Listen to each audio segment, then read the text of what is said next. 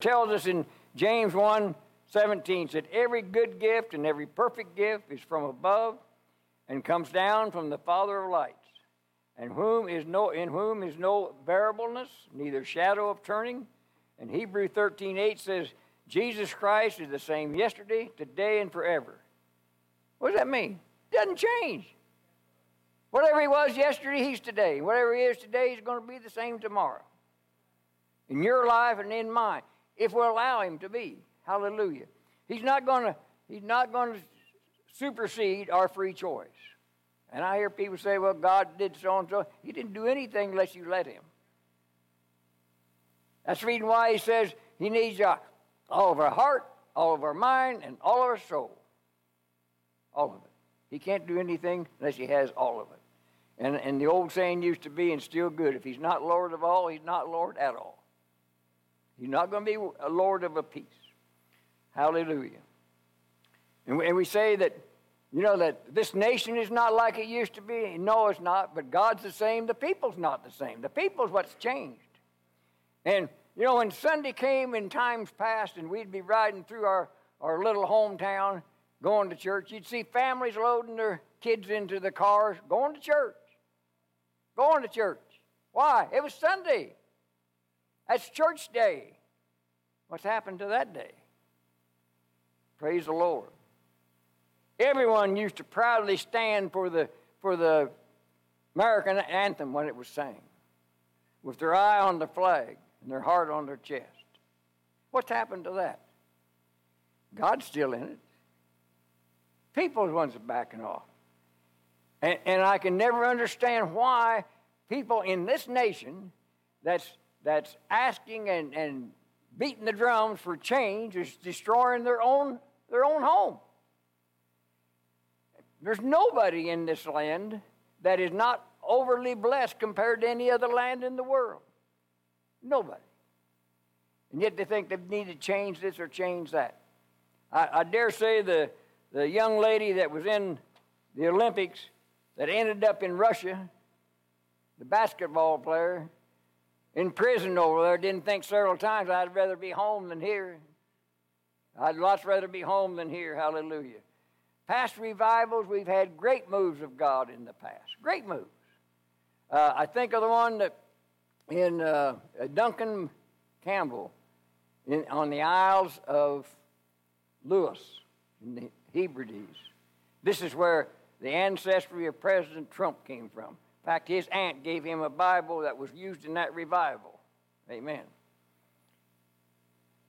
2 elderly women. And I preface this by saying when we go to nursing homes, and a lot of times the people say, well, I just don't have anything to do anymore. I said, you've got the greatest opportunity you've ever had to pray for this nation, this nation's people, because you've got lots of time, and that's what this nation needs. There was 2 elderly ladies prayed for 2 years. Very elderly ladies, infirmed, prayed for 2 years, and revival broke out that changed the nation. I don't know of any revival ever, the history of all of them, they started with prayer. If we want revival in this church, it's going to start with prayer. And I know the pastor lots of times invites people up here to the altar, and very few come because, after all, we can do that at home. We can pray any place we want to. Yes, you can. But when this country stood strong for God, these altars were always full. Were always full. McCamey's had a song they came out with that said, little children are crying and dying each day. Mom and Dad's doing their own thing because there's dust on the altars where we used to pray. And when I heard that, that struck my heart like a knife. They used to be washed with tears, praying for loved ones, lost family members, and now they collect dust. In fact, a lot of churches don't even have them anymore. Hallelujah. If it worked in the past, why wouldn't we want to do it again? I heard the pastor on his radio program 2 different times saying, we used to sing the old songs. I just love good songs. I love songs worshiping God, but How come we don't sing the old songs anymore? When the Spirit of God was really moving. I don't think the songs we have today is what keeps him from moving. But they did used to move. Just simple old hymns. Why? It was the people, the heart of the people. Praise the Lord. The Word of God told them, you will find me when you search for me. But a lot of people say, you know, we're satisfied just like we are. And it's easy to get satisfied if that's all you want. Anything, any station in life, you can become satisfied in if that's all you want. I'm reminded of the old fellow sitting on the easy chair on the porch and sitting there every day. And neighbor finally asked him, he said, don't you ever think about doing something, getting up out of there and doing something? He said, oh, yeah. But if I just sit here a little while, it goes away. Yeah. If I just stay here a little longer, it goes away. Satisfied where he was. And another one that reminded me, and you'd have to know these people to understand the story. South of Bethany, I was cutting through the country one time, and on roads that I wasn't familiar with. And I ended up on this road. I took a right turn, and it was a dead end. Dead ended right into the horseweed patch, half as tall as this ceiling. As I was turning around, I noticed 3 people standing there, old guys, just standing there, just watching me. I got through the horseweed watching me. And I was telling a fellow about it, and he said, yeah, my neighbor was telling me he went down there one time. These people had a farm that was left to them by their parents, and they had junk vehicles sitting around that they'd bought and one thing and done had left over. So I was down there one time seeing about getting a part for something. He said, there wasn't anybody around, but I could hear a car running or a motor running. None of them drove. Walked down through this path, through the horseweeds, and here these 3 old duffers were sitting in this Cadillac, sitting on blocks, running the engine, sitting in the air conditioner, drinking beer. Yeah. And that's like a lot of the church people today. I'm not talking about drinking beer, but they're sitting with their wheels up on blocks. They're not going anywhere. They're not going anywhere. They want to feel the presence of the Holy Spirit as long as He comes where they are, what they're doing. But they're not going anywhere. And you know, Pastor Larry and Pastor Bill, God has set them over us as watchmen. And oftentimes they'll say, you know, God's got a trumpet that He blows. And the last trump in Revelations, I'm sure, when the people are called in from the field. They used to be that the priest would stand on the corners of the temple and blow the trumpet and call God's people out of the fields. The people that weren't his didn't come to the trumpet. Call them out of the fields for worship. And Pastor Larry and Pastor Bill blows that trumpet about every Sunday, trying to call people closer. Call them to salvation, call them a closer walk with the Lord. But just like the Jews in times past when God was talking to them, they said, no, we're not coming. We're all right as we are. We're satisfied. We're satisfied. And the American people are satisfied. You know when the greatest revivals came is when there was hard times in the nation. Hard times. Like the Great Depression. Look at 9/11, how they lined up on the steps of churches and on the White House. Lasted about 3 weeks maybe. Hard times. We're too affluent. We've got too much. We don't think we need much. As long as people just getting by, they're enjoying the life that God has given them, they don't see any need for any more. Praise God. Hallelujah. And God, in Isaiah, He called the people to Him, and they said, we will not. And He said, therefore, hear this. I will bring evil upon this people, even the fruit of their very thoughts, because they will not hearken to my words. The evilest thoughts that they've thought of other people, that's what's going to be brought upon them. He said, because you will not listen and repent, I will bring the vilest of evil of your deeds against others upon you and upon your children. I think that's what we're experiencing in this nation. People say, no, I'm comfortable. I've got everything that I need. Praise you, Jesus. The Word of God tells us in this Bible that we're to read it, to study it, to meditate on it, and to walk in it. In Mark 16, the pastor about stole everything I had in this message one time, 15 through 20. As Jesus was getting ready to leave his disciples, he says, these signs shall follow those that believe. These signs, those that believe. They shall cast out devils. They shall talk with new tongues. Praise you, Lord. They shall take up serpents, and if they drink any deadly thing, it shall not hurt them. You know, as I was reading that, there's in Scripture, numbers, words have numbers, or numbers have a meaning. 7 is the number of completion. Praise the Lord. 8 is the number of new beginnings. And in this Scripture, when you read it in the King James, it has 8 shells. And in 17, 18, the last two verses, it has 7 for completion. These signs shall follow those that believe. In the New Testament, that was the believer. All of that was the believer. Not what we consider. You say a little prayer and you're saved and that's it. In order to be a complete Christian, a complete child of God, these signs shall follow those that believe. How many believers we got here this morning? How many should these signs be following? Those that believe. Those that believe.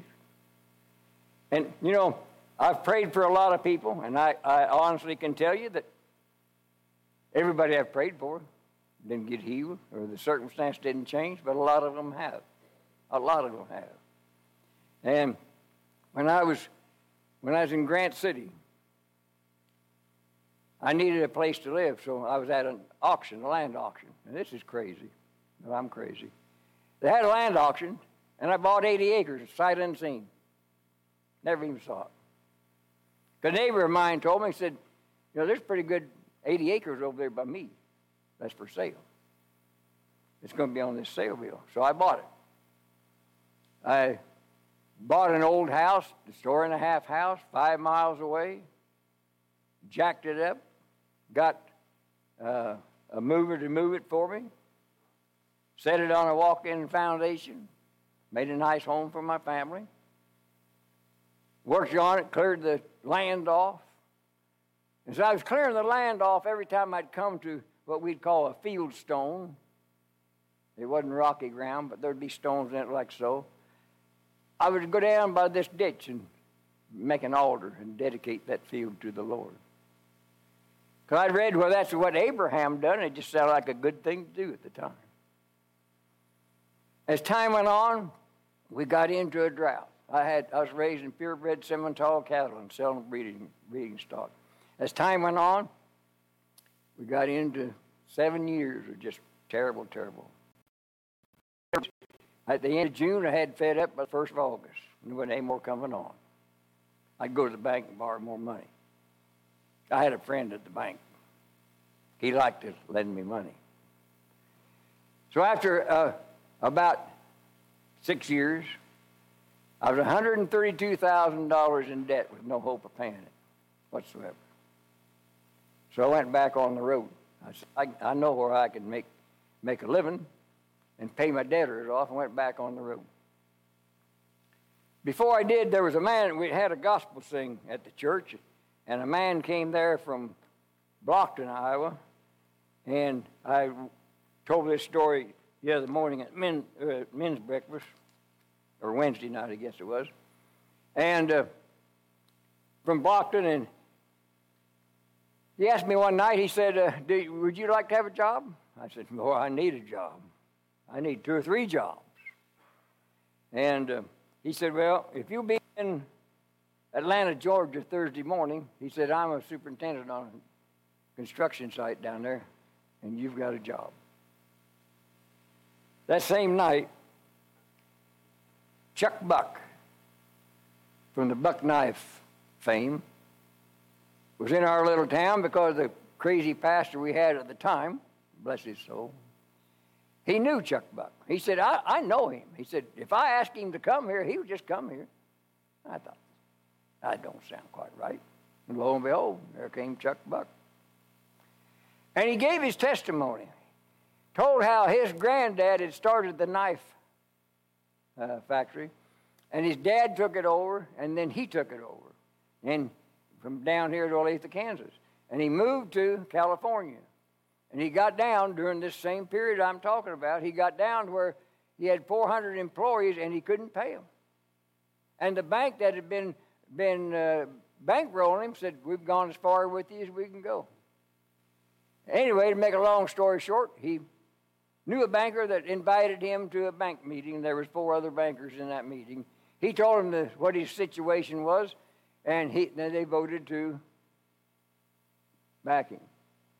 And he came out with the marine knife that they used, the big knife for the, I don't forget what movie now it was. Anyway, and he saved the company. And I went up, and he didn't know me from Adam. Never seen me before, I'd never seen him. And I'd lost my farm because Small Business Bureau said if I didn't farm it, they foreclosed on it. And I had told a friend of mine that was farming in the neighborhood, I said, go ahead and farm it. Give FHA all the money from it. I don't care. He walked up. When I went up to him, I told him, I said, I really appreciate your testimony. He laid his hands on each shoulder. And he said, I understand that God's going to do the same for you. God's going to do the same for you. 3 years later, I had the farm back. Amen. Surely did. That's the kind of God that we serve. Kind of God that we serve. Amen. And when I went to Atlanta, the superintendent there, he was Catholic, raised by Catholic, and I started witnessing to him. He said, I don't want to hear it. And I made up my mind, whatever he gives me to do, I want to do it so good that he can't ignore me. And finally, to the point that he would come and get me and say, can you go over there and straighten that mess out? They're not getting anything done. I'd go over there, and he'd come by in an hour or so, and are you done yet? I said, heavens no, I just got started. He'd walk off laughing. He said, well, don't you know we got other things to do too? So God just kept bringing us closer and closer together. And one day, he found out he had cancer. He was 52 years old. Robust of a man. He said, they've told me that I've got cancer. It's incurable, and it's terminal. I don't understand how it can be because I don't feel that bad. I went on to a job in Kansas, and I heard later on that he was really bad off. Lived at Brockton, Iowa. So I bought a little Living Bible, and I marked in there what I'd like for him to read. I went to Brockton, Iowa. His family was there from everywhere, house full of people. I couldn't talk to him. But I had this in a brown paper sack, and I took it, and I told him, I said, excuse me, I need to talk to you before I leave. I said, he liked to read Zane Grey books, lots of them. I said, I know you like to read, but I don't think you read this book very much. And I'd like for you to read it. He said, I sure will. I sure will. I hugged his neck and left. In about 3 weeks' time, he came to the job in Kansas. He couldn't keep his hands off him. He just, I'm so thankful you come to work for me. I'm just so thankful that you came to work for me. And what I was working on, he said, Donnie, don't work that hard. Let somebody else do that. I'm just so thankful you came to work for me. And in a couple of weeks' time, he was dead. But he got saved. Hallelujah. Hallelujah. Praise you, Jesus. Praise you, Lamb of God. Hallelujah. We're saved by the blood of the Lamb and the word of our testimony. It's so important to tell people what God has done in our life. While I was at that farm, and during the drought, I was working at a booth for the Assembly of God at the county fair. It hadn't rained. This was like in August. It hadn't rained since June. 100-mile-an-hour wind blowing about every day, or 100-degree temperature and 35, 40-mile-an-hour wind. Everything was where if you drive out across a pasture, you just iron the grass right into the ground with the heat. You couldn't tell whether there was cattle, hogs, or what was standing out there in that pasture for the heat waves coming off the ground. Day in and day out and day in and day out. And while we was there at the fair, there was a little cloud come up. The leaves on the trees were dead, lots of them. And wind blew out of it, and everybody oohed and awed, and just a little cloud. This was about 9 o'clock, 8:30, 9 o'clock, and it went on west. I got through, shut the booth down, drove 6 miles south to my place, sat out in the yard in the chair because we didn't have air conditioning. It was too hot to go to sleep. Sat out there, and I happened to just look over on the western horizon, and here was this little cloud like this right on the horizon. My thought was, yeah, you insignificant thing. You're going to cause them people to think they're going to get rain, but they won't. Because you were here and you didn't rain here. And then Scripture says, you don't put Scripture inside you. Then Scripture hit me and said, but God, you said you're no respecter of persons. And my Bible tells me you made it rain for Elijah, and you can make it rain for me if you wanted to. And I was sitting about a 45 degree to the horizon, and all of a sudden, I felt a breeze come out of the back of my neck, and I looked, and here came this cloud. I said, no, these things don't happen. But it is happening. Cloud moved up there and stopped. Just deadly silence. No sound at all. I said, Lord, I know you didn't move that cloud just to show me you can move a cloud. You know I need rain. And it went splat, splat, splat, and stopped. I said, you know I need more rain than that. And it started raining, just nice, heavy rain. You know, I thought I could sit there all night, but it didn't. About 5 minutes, I moved in on the porch. I was soaking wet. Anyway, the next morning, I had a Baptist friend, a good neighbor of mine, a good man east of me. He'd been in town. It was Saturday morning for coffee with his friends, and when he came out, he could come driving up the driveway. We lived off the road like an eighth of a mile. And he said, how much rain did you get? And I said, you had a little cloud last night. And I told him, he said, yeah, I know about that cloud, but how much rain did you get? I said, I don't know. I've not even been out to see.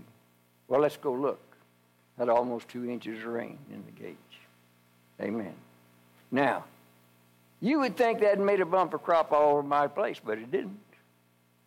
It made that when the corn was harvested and disaster payments was being figured, fellow running the combine, he said, I've combined fields where they were so low that you couldn't even figure the acreage or the bushel per acre. He combined one field and went to 18 bushel an acre. He said, that's more corn than I've combined all day.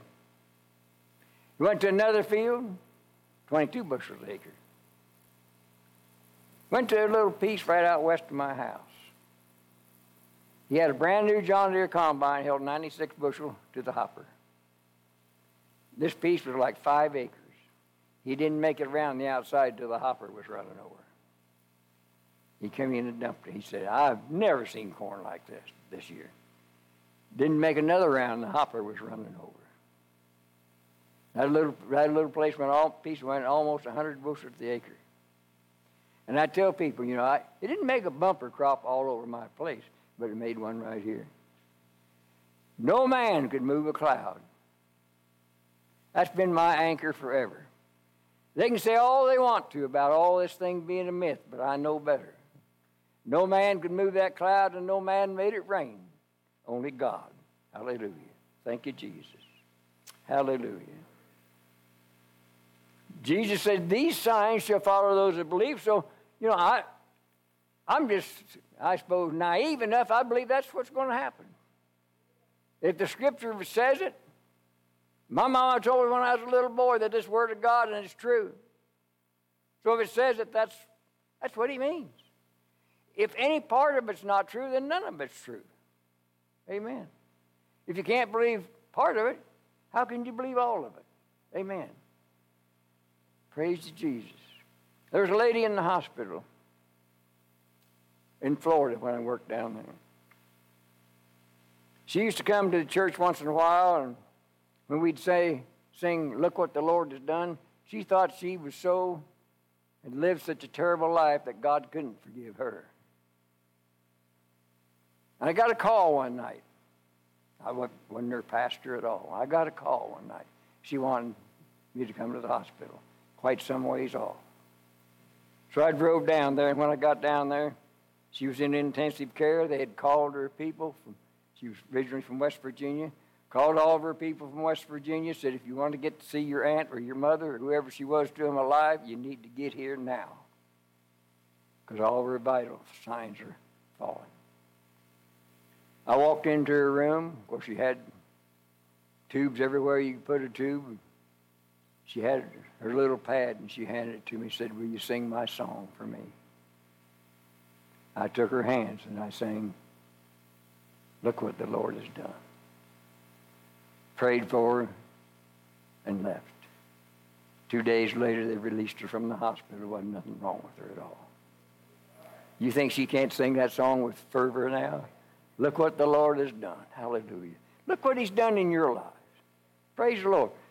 Look what he wants to do. 2 years ago, my younger brother, a good friend of mine, was dying of cancer. We went down to see him down east of Springfield. He'd been unconscious for several days. And as I stood and looked at him, Scripture came to mind. God, you said, or Jesus, you said, anything you ask the Father in my name, I will do it. So I laid my hand on him. Kathleen was there. I said, God, raise this brother up off this sick bed, please.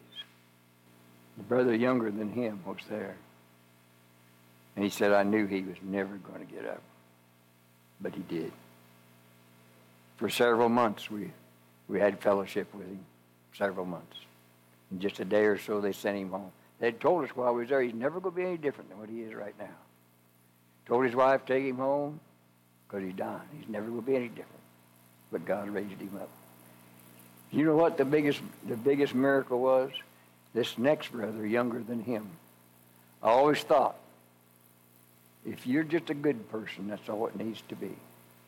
And we had told him, no, Richard, that's not it.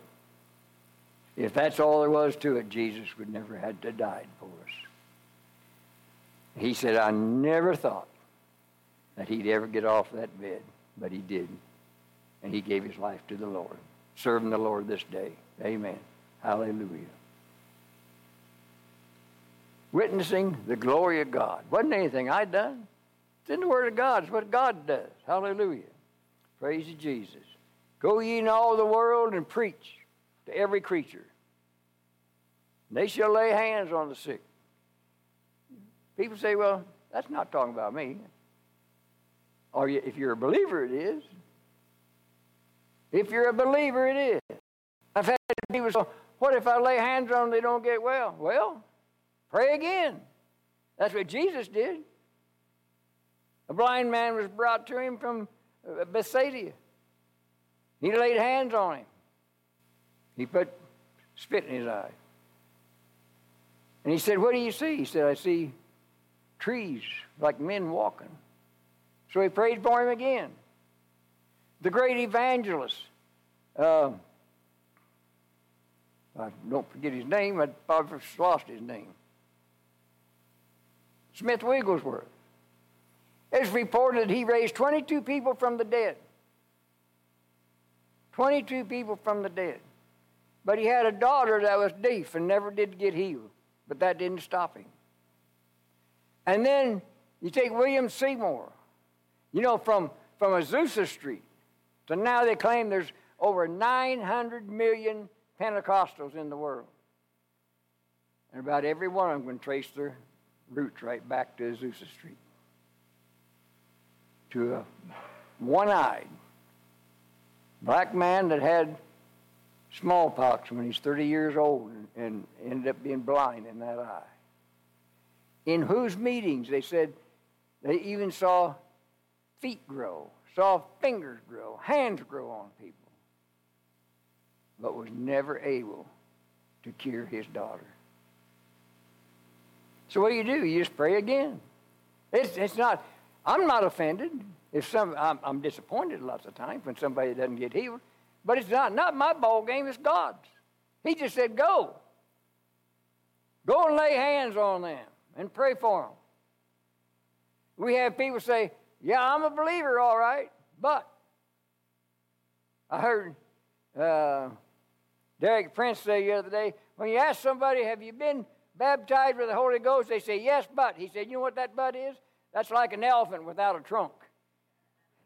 So they're not speaking in tongues because it's a but. But he said, that's like an elephant without a trunk. Hallelujah. When they say but. God's got it for everybody equally. There's not a better person, there's not a better image of God in the world than you when you're living in Christ, or you when you're living in Christ. Because that's what Jesus died for. Come unto me, all you who are heavy laden.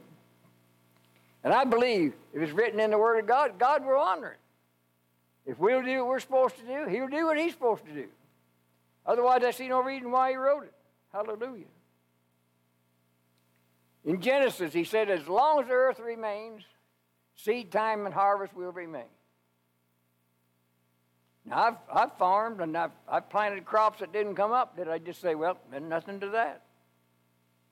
No. What did I do? I planted again. Yeah, I planted again. Expecting what? Expecting it to come up. So when we lay hands on people, pray for people, expect something to happen. Expect something to happen. I was in a home one time and then sitting with the granddad on a couch, and he had a little granddaughter about like that, and she had a cold so bad that her eyes were swelled, and she was just a miserable little girl. Got up there and sat between me and her granddad. I just put my arms around her. I said, Lord, heal this little child. And it wasn't 5 minutes. She had her little brother down on the floor beating him up. He healed her just like that. Amen. Her mother came to church. Her mother had such a fear. It wasn't a God, fear that she couldn't speak to somebody that she didn't know. She couldn't talk to people she didn't know. On a telephone, when the telephone rang, if it was somebody that she knew, she could talk to. If it was a stranger, she couldn't talk to them. And if she was going to speak to anybody like come to you or I, she had to rehearse what she was going to say, and that's all that she could say. She was standing in a prayer line one night, and I was praying for people. The pastor of that church asked me to pray for that line. She was at the end of the line. Young mother, probably 25.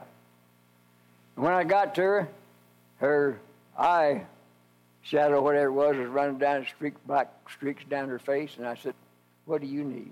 And she just went. And I didn't know her, but I knew exactly what she needed.